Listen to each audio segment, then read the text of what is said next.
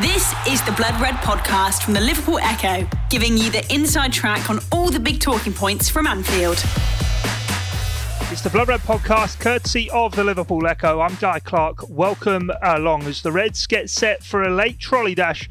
We're here to assess who's available, what options could be explored, and just how likely it is Liverpool sign a centre-back. Plus, we'll look back on the win down at Spurs and preview Sunday's trip to West Ham, including experimental team selections with both Fabinho and Joel Matip to miss the trip to the London Stadium. Here to get into all of that, our chief Liverpool writer Ian Doyle, David Lynch and Theo Squires. We've got football to come, but first of all, centre-backs. And Doyley, today, Jurgen Klopp, first question he was asked, are Liverpool going to be doing business in the transfer window?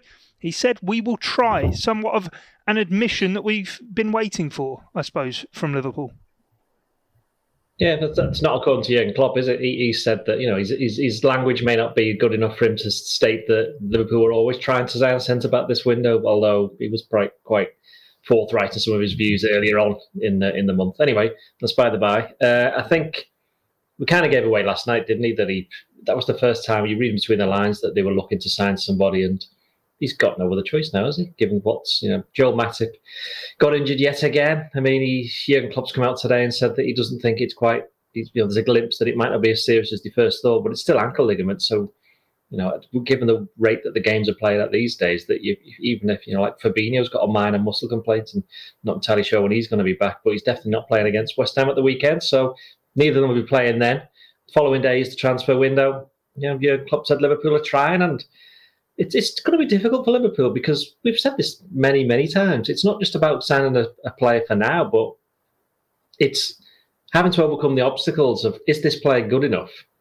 And can Liverpool afford him? Not so much in the sense that get a lone player in, but then the opposing teams, the rival teams are going to have the players of that calibre. Are they going to let them go to Liverpool and help them? I don't think so. So they're by definition going to be either taking somebody who's possibly not quite good enough for the club long term, if you're looking at it short term, or they're bringing somebody in who perhaps doesn't have experience of playing in England, and they're going to be expected to hit the ground running straight away. So, but I think now with Matip and Fabinho both out, and we know that Van Dijk and Gomez have been out for a long time and might not appear again this season, I don't think they've got any other choice. In my view, they'll 100% have a new centre-back in the squad for the game against Brighton on Wednesday. It does seem to have been, just David taking Jurgen Klopp's press conference comments, it does seem to be a bit of a climb down. It sort of seemed to be a battle of semantics by the end of what maybe he had said or the stance the club had been taking, but it does, even if they're not going to publicly admit that maybe they took a gamble and they need to change their minds, that certainly now is the case with less than 3 days of the window to go.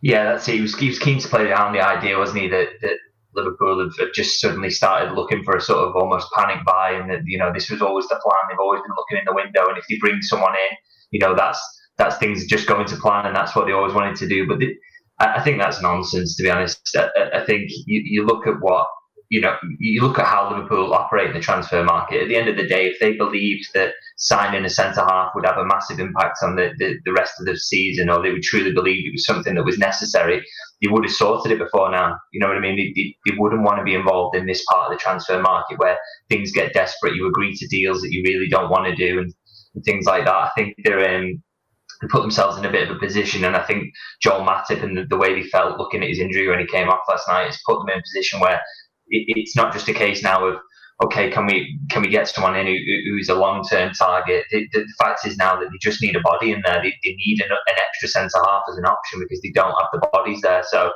I think that Joel Matip one in particular has changed things, and it's going to be a sort of crazy couple of days where they try and explore what deals can be done. I think it's still in the balance whether they do anything. I don't think I would offer any guarantees because I still think there'll be that reluctance to tie themselves into anything that could do long-term damage to the club. So, I still would, my personal take is it still feels a little bit 50-50 at the moment whether they actually will go on and do anything. Theo, on all of that, then do Liverpool really only have themselves to blame leaving it this late? Surely they haven't been as actively pursuing any targets that they're now saying they probably are for 29 days of the month to now get to this position where, as David said, it does sort of feel as though it is getting towards panic buy territory? I believe that with Liverpool, it would have been a case of if one of the targets was available now, they would have made the move. So say Ben White was available in this month, Liverpool would probably gone at the start of the month, yes, we'll take him, here's 40 million, whatever they wanted for the price, and got a deal done. But the word has always been they are thinking the summer, they're thinking the long-term future of the club and the targets they want to bring in. So with that option not being available, they've tried to make do with what they have. And they've sort of muddled on reasonably well. Like it was only a month ago they were top of the Premier League. And it's just now when you get into the stage where all the 4 centre-backs are out, if you include Fabinho, and they're down to the kids and Jordan Henderson, where they do need that extra body. And it is going to have to be a case of thinking short-term. And then it's not going to be someone who can be part of the long-term furniture of the club. It's just someone who can be a body for the remaining weeks of the season until you say you can hope Virgil van Dijk might be back in April. Joel Matip can stay fit for more than a week. Fabinho, hopefully his muscle complaint's not too bad. But it's not really one that's hard to see coming because you can see Liverpool's thinking it behind it all. Like it's not the first time they've been in this situation and it just hasn't cost them to this extent before. Like you think to a couple of years ago when Sadio Mane went off to the Africa Cup of Nations. Granted, that was only a month. They knew they were going to be without him. But they were in the title race before he went away. And then they were just awful for a month and dropped off. Rather than get someone in that window there in January, they waited into the summer and that's when they got Mohamed Salah. And we all know that what a brilliant buy he's turned out to be and how it paid off for Liverpool. And they've always done it with FSG, with Michael Edwards. It's the long-term thinking. They know who they want.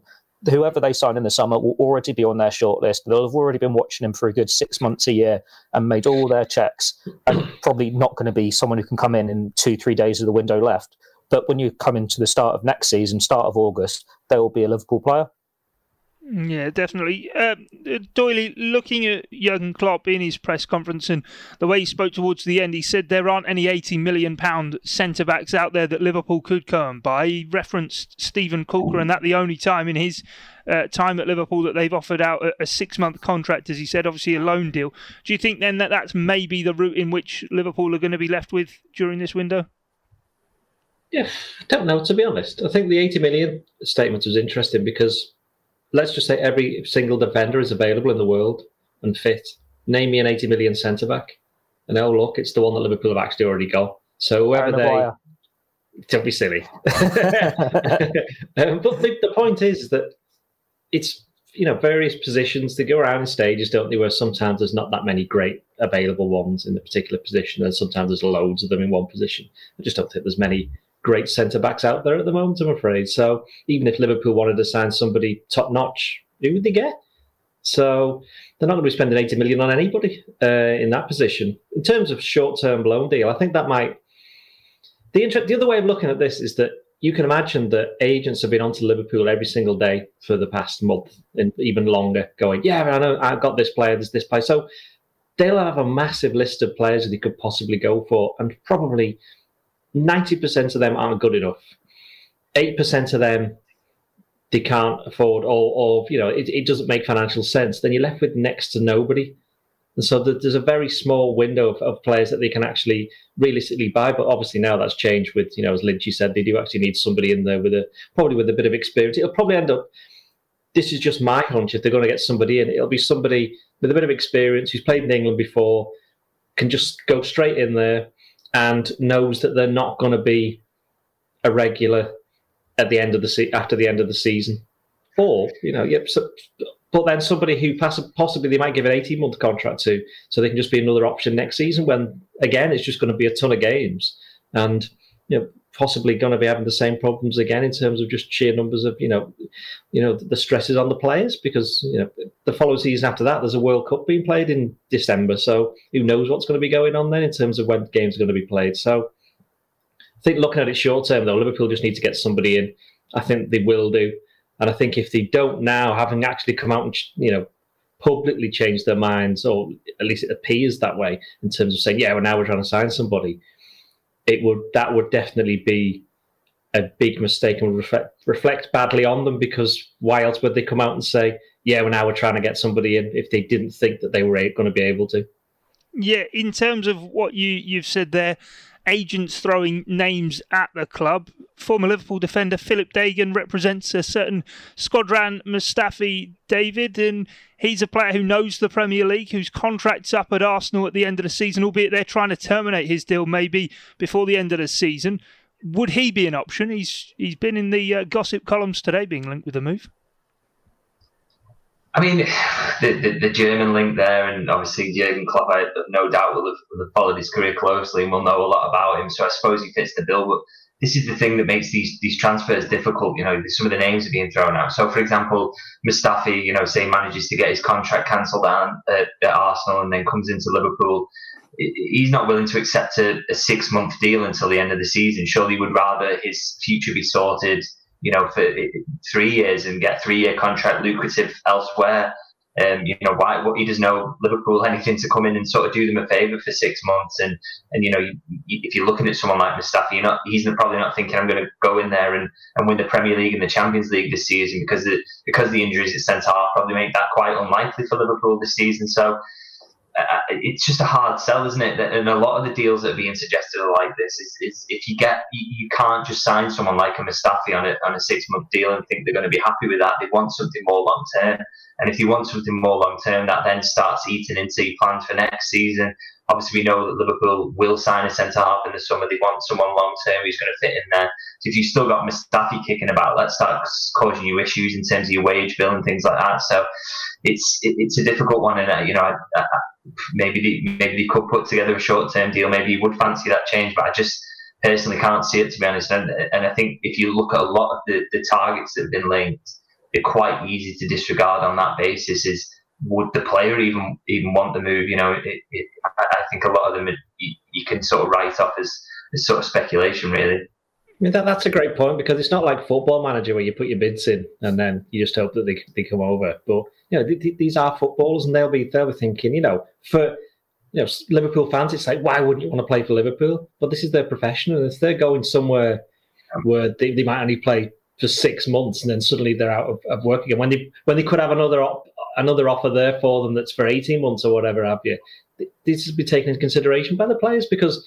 if Liverpool are going to be bringing a player in of a certain standard which they'll want, then surely they'll get offers elsewhere as well. It's not like they're going to be just taking somebody that no one's ever heard of.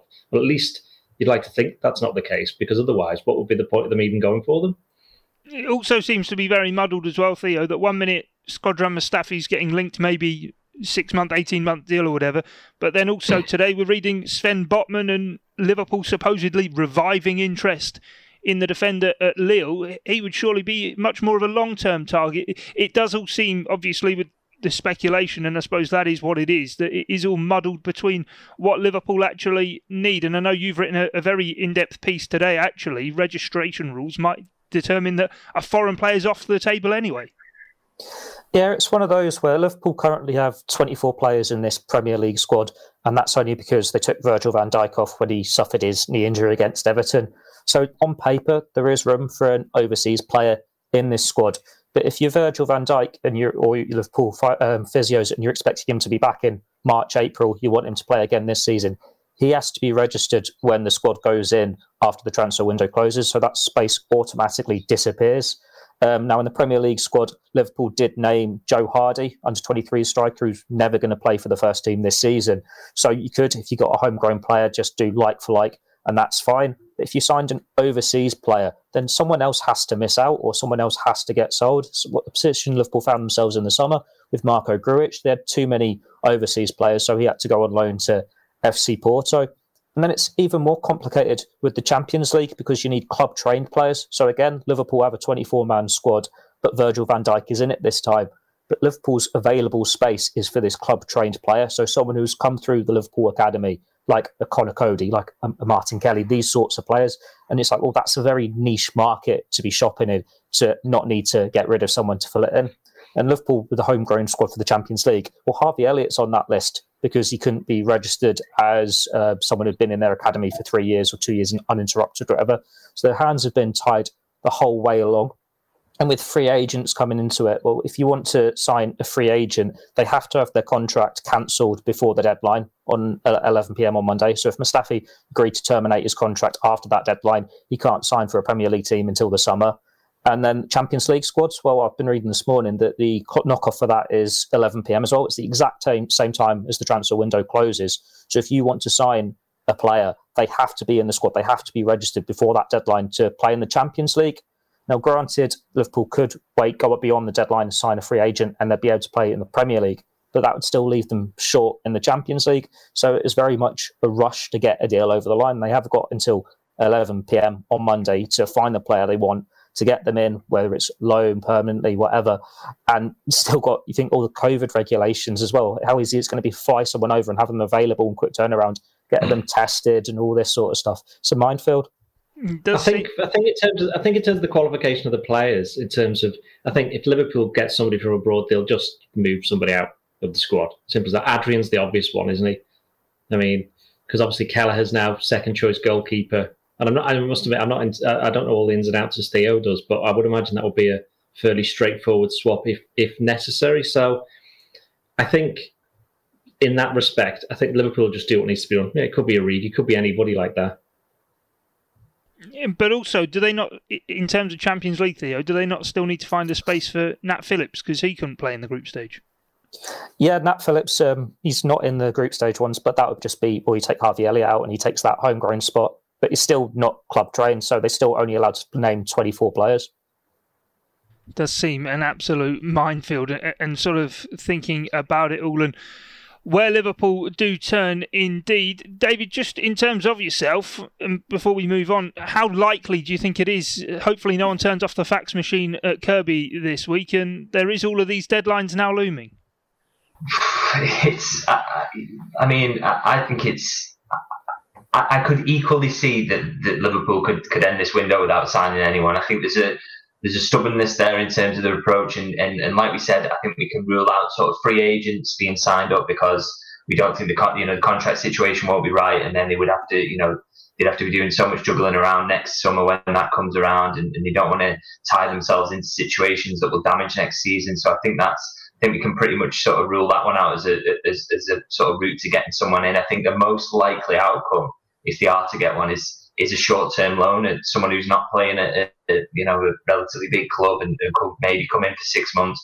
Equally, if they are to strike a deal like that, they won't want to tie themselves into an obligation to buy scenario, and a lot of clubs who are looking to loan players out will be expecting that. I'm thinking of maybe Eder Militao at Real Madrid. Obviously, he's someone who's been linked with Liverpool recently. I think Real Madrid are looking to, or reports have suggested that they're looking to sort of add an option to buy into that. So again, that's maybe a difficult one for Liverpool to do. So I think if they do get it done, it'll be someone who's sitting on the bench and wants the football and can come in and be a body for 6 months on loan. But anything beyond that, I will be quite surprised, to be honest. Yeah, definitely get Stephen Coulker out of the deep freeze and throw him back in. I suppose that he's might be in the deep freeze. He's playing in Turkey. Is that not the deep freeze? That's the opposite. It's actually quite warm. Yeah, it will be quite warm there. Yeah, no, It's been quite well in Turkey too. Are we not going to throw any names around then? Are we not going to have a guess on who they could go for? I imagine, though, you've got someone absolutely crazy lined up in your head. So I'm not going first. So all right. It's only fair. Theo, do you want to Theo, come on, Theo. You know every single footballer in the world, so come on. I'll start by dismissing one. I've seen Martin Skirt will come up in the comments. He's out for the season. He's done his Achilles. It's the only reason he's a free agent. It'd be easiest for Liverpool to do this homegrown option just because they don't need to then manoeuvre players out of the squad. And some people might have said, I suggested Martin Kelly as, well, it's one that ticks all the boxes. You think of like a Gary Cahill, a Scott Dan. But then if you're looking for the homegrown players in the Premier League squad, one of our guys today suggested Christensen from Chelsea on loan. Well, if you're Chelsea, you're not letting Liverpool have one of your players. You're not helping them out at all. There is a report that's just gone up today. The New York Red Bulls centre-half, Aaron Long, he's the United States captain. And that makes sense to an extent because it's like a 3-month loan, I think they said, with the MLS season currently suspended. So he'd come in and fill that space. There wouldn't be an option to buy. He's got a bit of experience. He speaks the language and all that. And there's the relationship with Red Bull, of course, that Liverpool have got a flourishing relationship there. And you can see why it would tick boxes. I think there's a claim that there wouldn't even be a loan fee because it's only a 3-month loan. But then you've still got to make room in the squad for him. It's just scraping the barrel here because Liverpool aren't going to be signing whoever they want to be the long-term option. It's just who can be starting for next month, if we're assuming that's how long you're going to be without Fabinho, Matip, and isn't going to make a show of themselves. Because no matter how well a Phillips or a Reece Williams have been doing, Jurgen Klopp obviously doesn't have enough faith in them. Otherwise, he wouldn't be rotated. One of them would have the shirt down and they'd be centre back every week for the last month, 2 months. Are you saying Theo, I wasn't expecting Theo to go through every single name that we have. Yeah, I was going to say, he reeled off pretty much every player. But is Selhurst Park then, Doyley, the place to look? Could Roy Hodgson finally do something good for Liverpool? That's a little bit harsh. He put out a team that got beat 7-0 by them, so that was quite a good gesture. Yeah, fine gesture. Scott, I mean, we were speaking about it before, weren't we, before we started recording this? Scott Dan and Gary Cahill are two that stand out. I mean, I'm pretty sure they're not injured, but they just don't play. But you know, then it's the whole thing of, well, you know, what if they're not playing for Crystal Palace? How can they possibly play for Liverpool? It doesn't work like that. This is like, you know, I wouldn't say desperate measures, but they're getting towards it. So, as Lynchy said before, it's about getting a body. And if you get an experienced body and you can help the others as well, that's the other thing, is that, you know, if you're Jordan Henderson and you're playing centre-back and you're being asked to help Nat Phillips or Reece Williams through a game, well, it's like, well, actually, it's the other way around. Can you tell me how to play centre-back, please? So it's one of those, isn't it? So that's why a little bit of experience. Because as much as I'm pretty sure Van Dijk and Gomez and Matip are passing on words of encouragement to the youngsters, it's not as good as actually being out there on the training field and actually playing the games. So I think we can't underestimate the value of experience when it comes to a position that's so crucial, where you get players who play on to 34, 35. You know, you don't get many wingers age 35, do you? Well, unless they're called Ryan Giggs. But, you know, so that has to be taken into consideration, I think, the experience factor. So, you know, I wouldn't be surprised if somebody like that did turn up. And also, that's somebody who would love to play for Liverpool, isn't it? Gary Cahill or Scott Dan. They'd think, oh, great. Scott Dan, not a boyhood Evertonian. I don't know if he'll... But I'm pretty sure he'd still like to play for Liverpool, though. Yeah, true. You know what I mean? Most of them, isn't it? To be honest. Yeah. Yeah, no. I mean, you're obviously a massive Arsenal fan, Europa League team. Would you not be happy to play for Tottenham? Never. Never. You could not pay me. I would never. Oh, but that's nonsense. That's absolutely. Jose Mourinho is just calling you guys. Champions League, yeah. No. I tell you what, you should go and play for them in goal after what happened last night. Yeah, no chance, no chance whatsoever. But just in terms of Crystal Palace, David, before we get your view, is Steve Parish not rubbing his hands thinking what goes around comes around? The deals that took Mamadou Sakho and Christian Benteke to Selhurst Park weren't cheap ones. He might see this as a chance to, on a loan fee, recoup some money, given how desperate Liverpool may well be. But Lynchy, I'll let you throw some names around. I don't really have many names to add, to be honest. I think it's a difficult one. And the Crystal Palace... the couple of Crystal Palace players mentioned there, you know, maybe, although again, they're two players that I think I'm right in saying they're 6 months from the end of the contracts. So if they were to leave again, you know, would they think, well, this is possibly my retirement contract, I need to get a big payday, whether that be going to Turkey or somewhere like that, or, you know, even staying in England and maybe moving down to a Championship club and getting a decent deal there. You know, are they looking at 6 months loan at Liverpool and thinking, well, if I get injured, if I pick up a bad injury in that time, then I've you know, ruled out the possibility of getting a 3-year contract in the summer that finishes my career. So it's it's a difficult one. I think one of the few names I probably like is someone who's mentioned over the summer, which is Issa Mandi at Real Betis. I think he's 6 months from the end of his deal, and over the summer was linked with Liverpool, and I didn't get that particularly enthusiastically knocked down. I got the sense that that's someone Liverpool had possibly looked at in the past. So, you know, maybe if they were looking at signing a centre-half who's going to be firmly fourth choice in the summer rather than going for one of the big guns, or it means that they move on maybe Joel Matip or anything like that, you know, maybe a deal like that could be struck. But I'm not particularly great I'm not particularly a scout, I wouldn't say. So I'll leave the picking out the names to Michael Edwards and co, and I'll just try and report on it. Yeah, or Theo's just players might be afraid of coming to Liverpool centre backs in case they get injured. There's some kind of chinks going on there. Yeah, what's that about? There's no curse. Well, yeah. Liverpool might get injured. Yeah, even the midfielders who play there get injured as well. So it really is. I'm going to throw one more name out there because it'll be funny. And because we've just mentioned it. Let's stick with the Crystal Palace link. Let's stick with out of contract in the summer. Mamadou Sakho. No chance. Imagine Absolutely it. No Imagine chance. if they brought him back. Mamadou, bring him back. Say that. I knew you were going to say that then. Unfinished business. Unfinished business. Yeah, no, I can't see that one happening. But we will have to keep an eye on it. Maybe actually it would serve Liverpool well to bring in a stopgap now and a sort of long-term option in the summer, as you were saying, David, with Joel Matip's ongoing fitness issues. The Blood Red Podcast from the Liverpool Echo. Let's move on, though, to the game against Tottenham Hotspur. Let's actually talk about some football. Doyley, you were down there and saw the Reds get back to winning ways. Yeah, totally deserved as well. I thought even it was just coming up to half-time and at 0-0, you're thinking, Liverpool have been a bit unlucky here. They should be ahead. And when they get the goal through Roberto Firmino, totally deserved. Get the second one straight after half-time. Tottenham get one back. And then with Liverpool's obviously centre-back problems, Matip's gone off by that point. You're thinking, oh, here we go. But Liverpool just stepped it up again. I mean, Liverpool played well. I actually thought they played well at United on Sunday as well in large patches. And the fact is, they've just gone to two of their top four rivals away from home and scored 5 goals. So I don't think there's any worries about that. I actually don't think there ever was any worries about the goal scoring because they were still getting into chances and they were still getting close to scoring. It all came back to the defence for me, and that's not something new. That people have been saying that for a while now, but. Yeah, overall, I thought there were some very good performances. The good thing is that it was from performances from players who haven't been particularly great lately. Think of Trent. Trent was very good.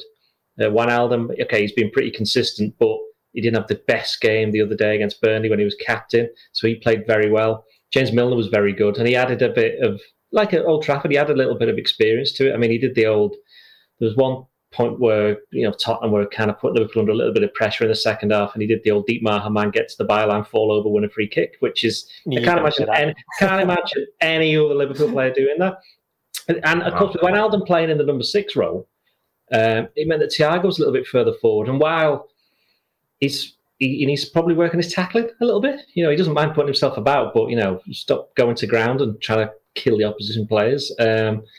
I thought he did quite well, actually. And then you got basically all of the players did well. I mean, the interesting thing for me is that the keeper, Alisson Becker, I thought he was a bit lucky with that goal that got disallowed because he got done on his near post, which he did in the game in December. So it was offside. So I don't think Tottenham can complain too much about that. But by the end, Tottenham were well beaten. And, okay, they had 1 or 2 players missing, but Bale came on, and look what happened the last time Bale played against Liverpool. And look what happened to him last night. He just didn't really do anything, did he? So and it wasn't just him. I mean, even when Matip was on, he had a good game as well. I thought he did quite well alongside Henderson, who again, basically I've just been going through the entire team and naming every single player who's played well, which is all of them, which is something that hasn't happened very often this season for Liverpool. But once again, when they played against a good team, they've come up with a big result. That's why they're top of that mini league of the top 6 teams, and that's it's put them right back in the shout for the top 4. Not that I ever thought they were ever out of it, but. As we've said loads of times, I think City is still going to win the league. But that was a nice little reminder for, even without the centre-backs, that Liverpool is still a very good team and on their day can beat anyone.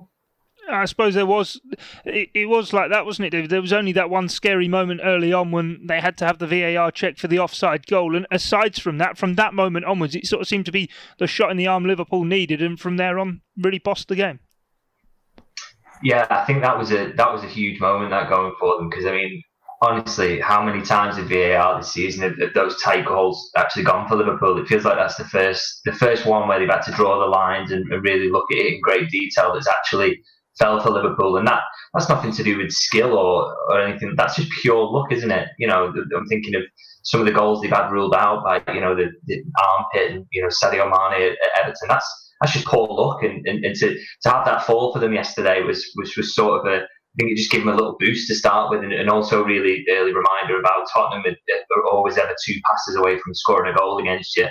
And for them to sort of get that fall their way would just set them up really to sort of get them straight on the toes. And I think from then on, really, Liverpool just absolutely dominated the game. It was considering the pressure they were under going into it and the doubts and a completely different pressure to anything they felt over the last 3 years.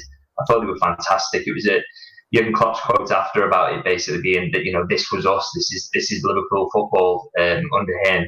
was spot on, really, in terms of just the pressing was bang on, the intelligence in possession, physicality, everyone covering every blade of grass, the quality on show. Just everything about it was fantastic, and obviously getting one over on Mourinho is always fantastic. Liverpool fans will enjoy that, and they're a team who are miserable and set up in a way that to try and sort of make the most of a team that's not confident. So it was just fantastic really to see Liverpool back to the best, and you hope now, with that win having got them, they're in the top four now, that this can really be a platform now for the rest of the season, or certainly for the coming games, in terms, because it's a tough run coming up. You just hope that can really be a platform, and they can sort of take this performance forward, and there'll be no more questions really for the rest of the season over whether they'll finish top four. It's just whether they'll, can they be the team that probably finishes second to Manchester City, which is how I sort of see the season going. Yeah, definitely.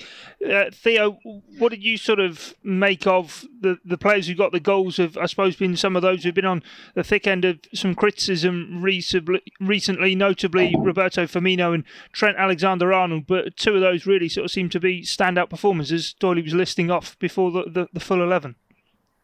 Yeah, it all seemed to come together, didn't it, at the perfect time for Liverpool. I think there were signs of it against Manchester United in the FA Cup. We'd had the few games before that where Liverpool just didn't look like scoring, they didn't look threatening at all, but they were unlucky in the FA Cup against United, and then it just clicked for them. I think they would have got a boost looking at the Tottenham team because it wasn't really that threatening. And then obviously Harry Kane goes off at half-time, and Liverpool had it in control.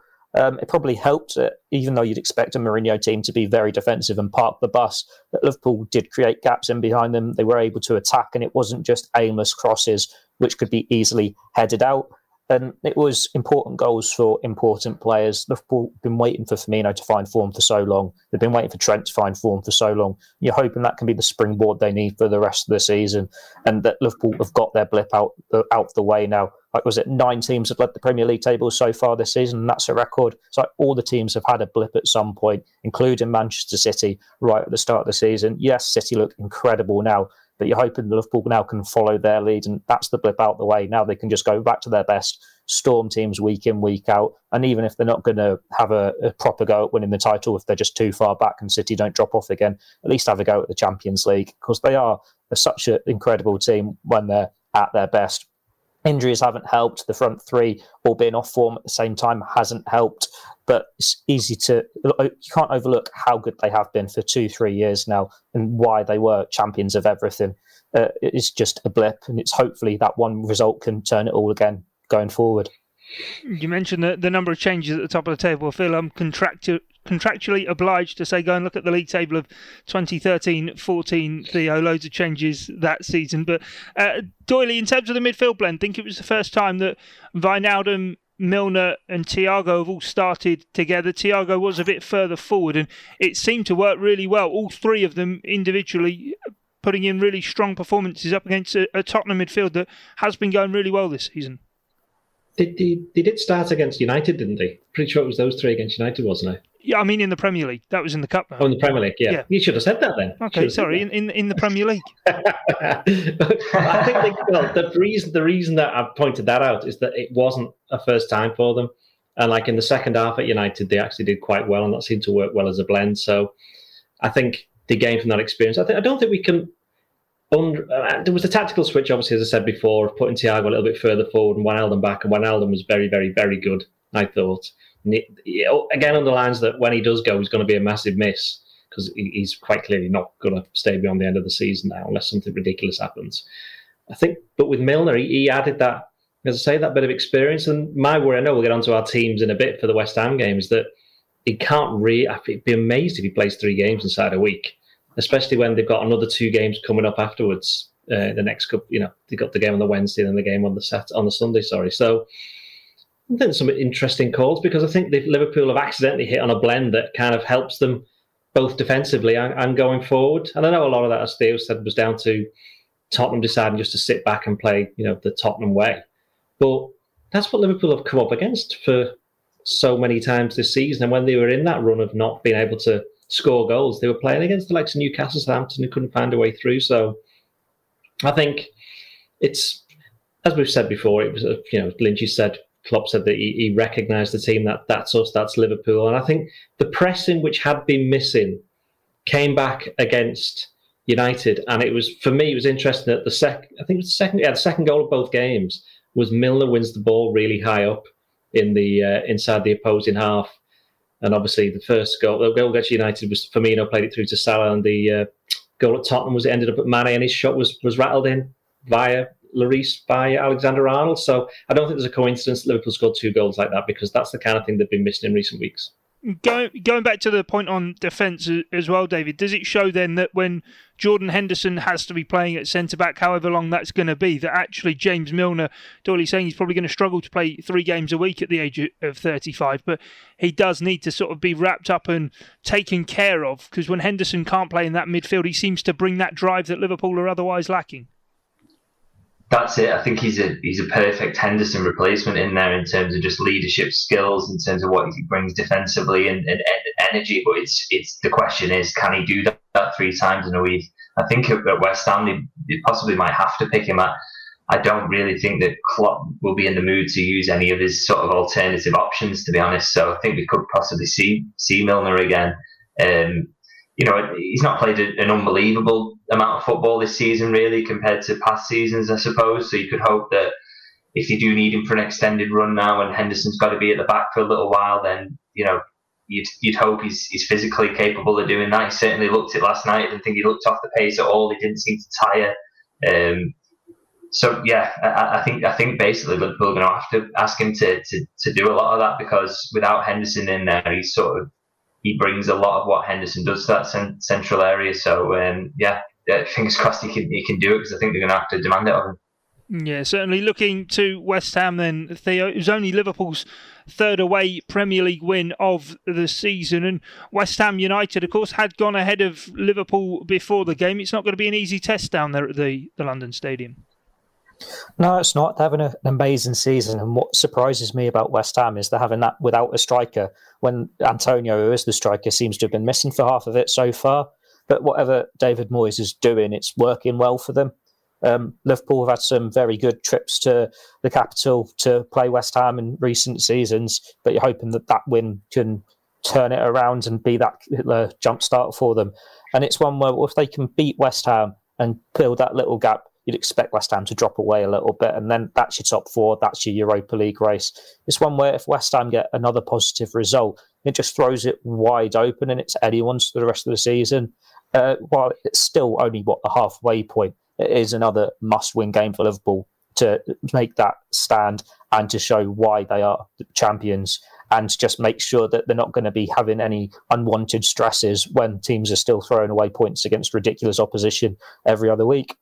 Yeah, does psychology come into this as well, Doyley? Thinking of David Moyes and looking at his record actually against Liverpool, he's absolutely awful. He's lost the last 4 in a row, only 1 win in 15 games that he's managed against Liverpool, 10 defeats during that time. Does that play a part, or are West Ham beyond that this season and playing very well, and Liverpool just need to be wary of what's in front of them? I don't think anybody realised that apart from you just now. So I don't think. No, seriously, I don't think it's going to have any effect, because am I right in saying West Ham have won their last 5 games in the Premier League? Yeah, I'm not sure. I can have a look at that, but sounds about right. Yeah, they have. So they are coming into form. And the interesting thing, obviously, with being playing at the London Stadium, they've had a long practice of playing in front of no supporters, or at least it feels like it for anybody who's actually been. It's a bit grim, But yeah, I don't think the psychological effect will be on West Ham in the sense that they've won they're in such a good run of form. That's what it will be. They won't be thinking of what David Moyes has done in the past. David Moyes won't be thinking that. They'll be thinking, well, we played Liverpool early this year. We went 1-0 ahead. We only lost 2-1. The interesting thing in that game is that Nat Phillips was playing then, and there was no Antonio. And I suspect that Antonio will be playing this time around. There's very clearly Phillips is going to be playing again. So it'll be a different kind of test for him. I think is Jared Bowen fit? Yeah, because I think he's quite decent actually, and he might be a bit of a problem. I know we'll come on to the game in a second, be more detail. Got Souček as well, don't they? He's going to pose that aerial threat. Well, this is the thing, is that suddenly West Ham are absolutely brilliant, and why aren't they top? So I think obviously having covered Everton for about nearly 20 years, and basically all of David Moyes' reign at Everton. I think, I'm not going to say I'm glad that he's doing well, but, no, actually, I'm going to say that I'm actually quite glad that he's doing well, because I think he got a bit of unfair reputation after what happened at Manchester United. But he kept, West Ham up a couple of years ago when he was dropped in for about 6 months. And I don't think you can underestimate what he's done here. I mean, West Ham didn't start the season particularly great. Did he lose at home 3-0 to Wolves on the first game or something? Newcastle. Like that? That's it, Newcastle. Well, it was even worse, yeah. So, It was 2-0. It was 2-0 as well, but yeah. Okay, apart from that, everything on that was just completely correct. Yeah. So, other than that, but there you go. But the point being, they got beat home by Newcastle. So, he's turned it around. It's, in some ways, that they're one of the teams that's benefited from no fans being there as well, I think.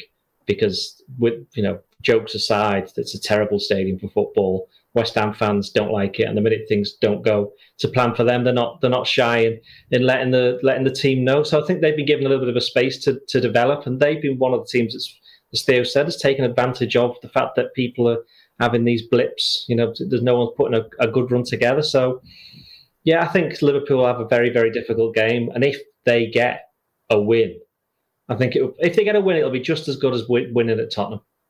There you go. Good point. The point I was trying to make on the psychological thing, as I just dig myself a hole, is you look at West Ham's defeats this season. They've come against Arsenal, Everton, Liverpool, Manchester United and Chelsea. It does seem as though the big six sides, the biggest sides, that it doesn't matter how well or badly those sides are going in the league, West Ham seem to sort of have a bit of a mental block against them. Well, I would probably agree with that then, yes. Yeah, okay. glad we agreed I'm right and we can move on. They've won their last 6 in a row, actually, West Ham, unbeaten in 8, so it won't be an easy game. Let's get into our team selection then. As ever, I will say Alisson in goal. David, I'll let you lead us on the back four. Yeah, I think it's got to be the one that finished the game at Tottenham, hasn't it? What's that?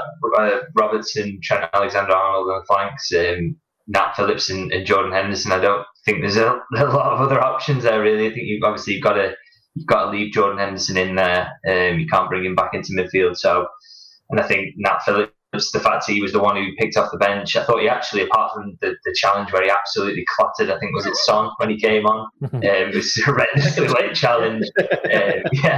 Apart from that, he sort of seemed. I think after that he got the pace of the game, and then later on there was an interception actually made in the box. It was absolutely brilliant, where you're at risk of giving away a penalty. He was really good. So yeah, I think he's probably earned the right to stay in there, particularly with Rhys Williams making that mistake the other day. I think he'll probably show faith in Nat Phillips again against West Ham.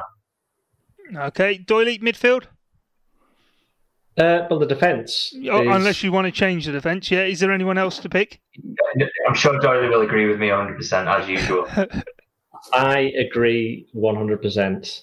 Not as usual, but I do agree. And I also actually think I just wanted to talk about Nat Phillips very briefly and say that I wouldn't say he's been harshly treated, but I think he probably deserved a longer run of a few more chances in the team.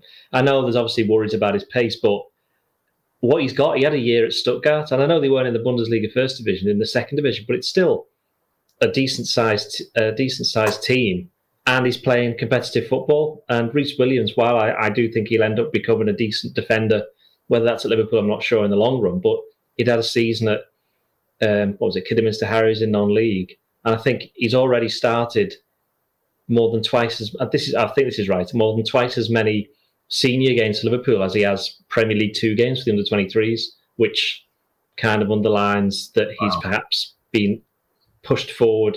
And while he's obviously did very well in certain games, that I think the United game was unfair on him because he was put in such a position that I think Nat Phillips is probably best suited at the moment, and I think just Rhys Williams being kept away from the team might just do him a world of good as well.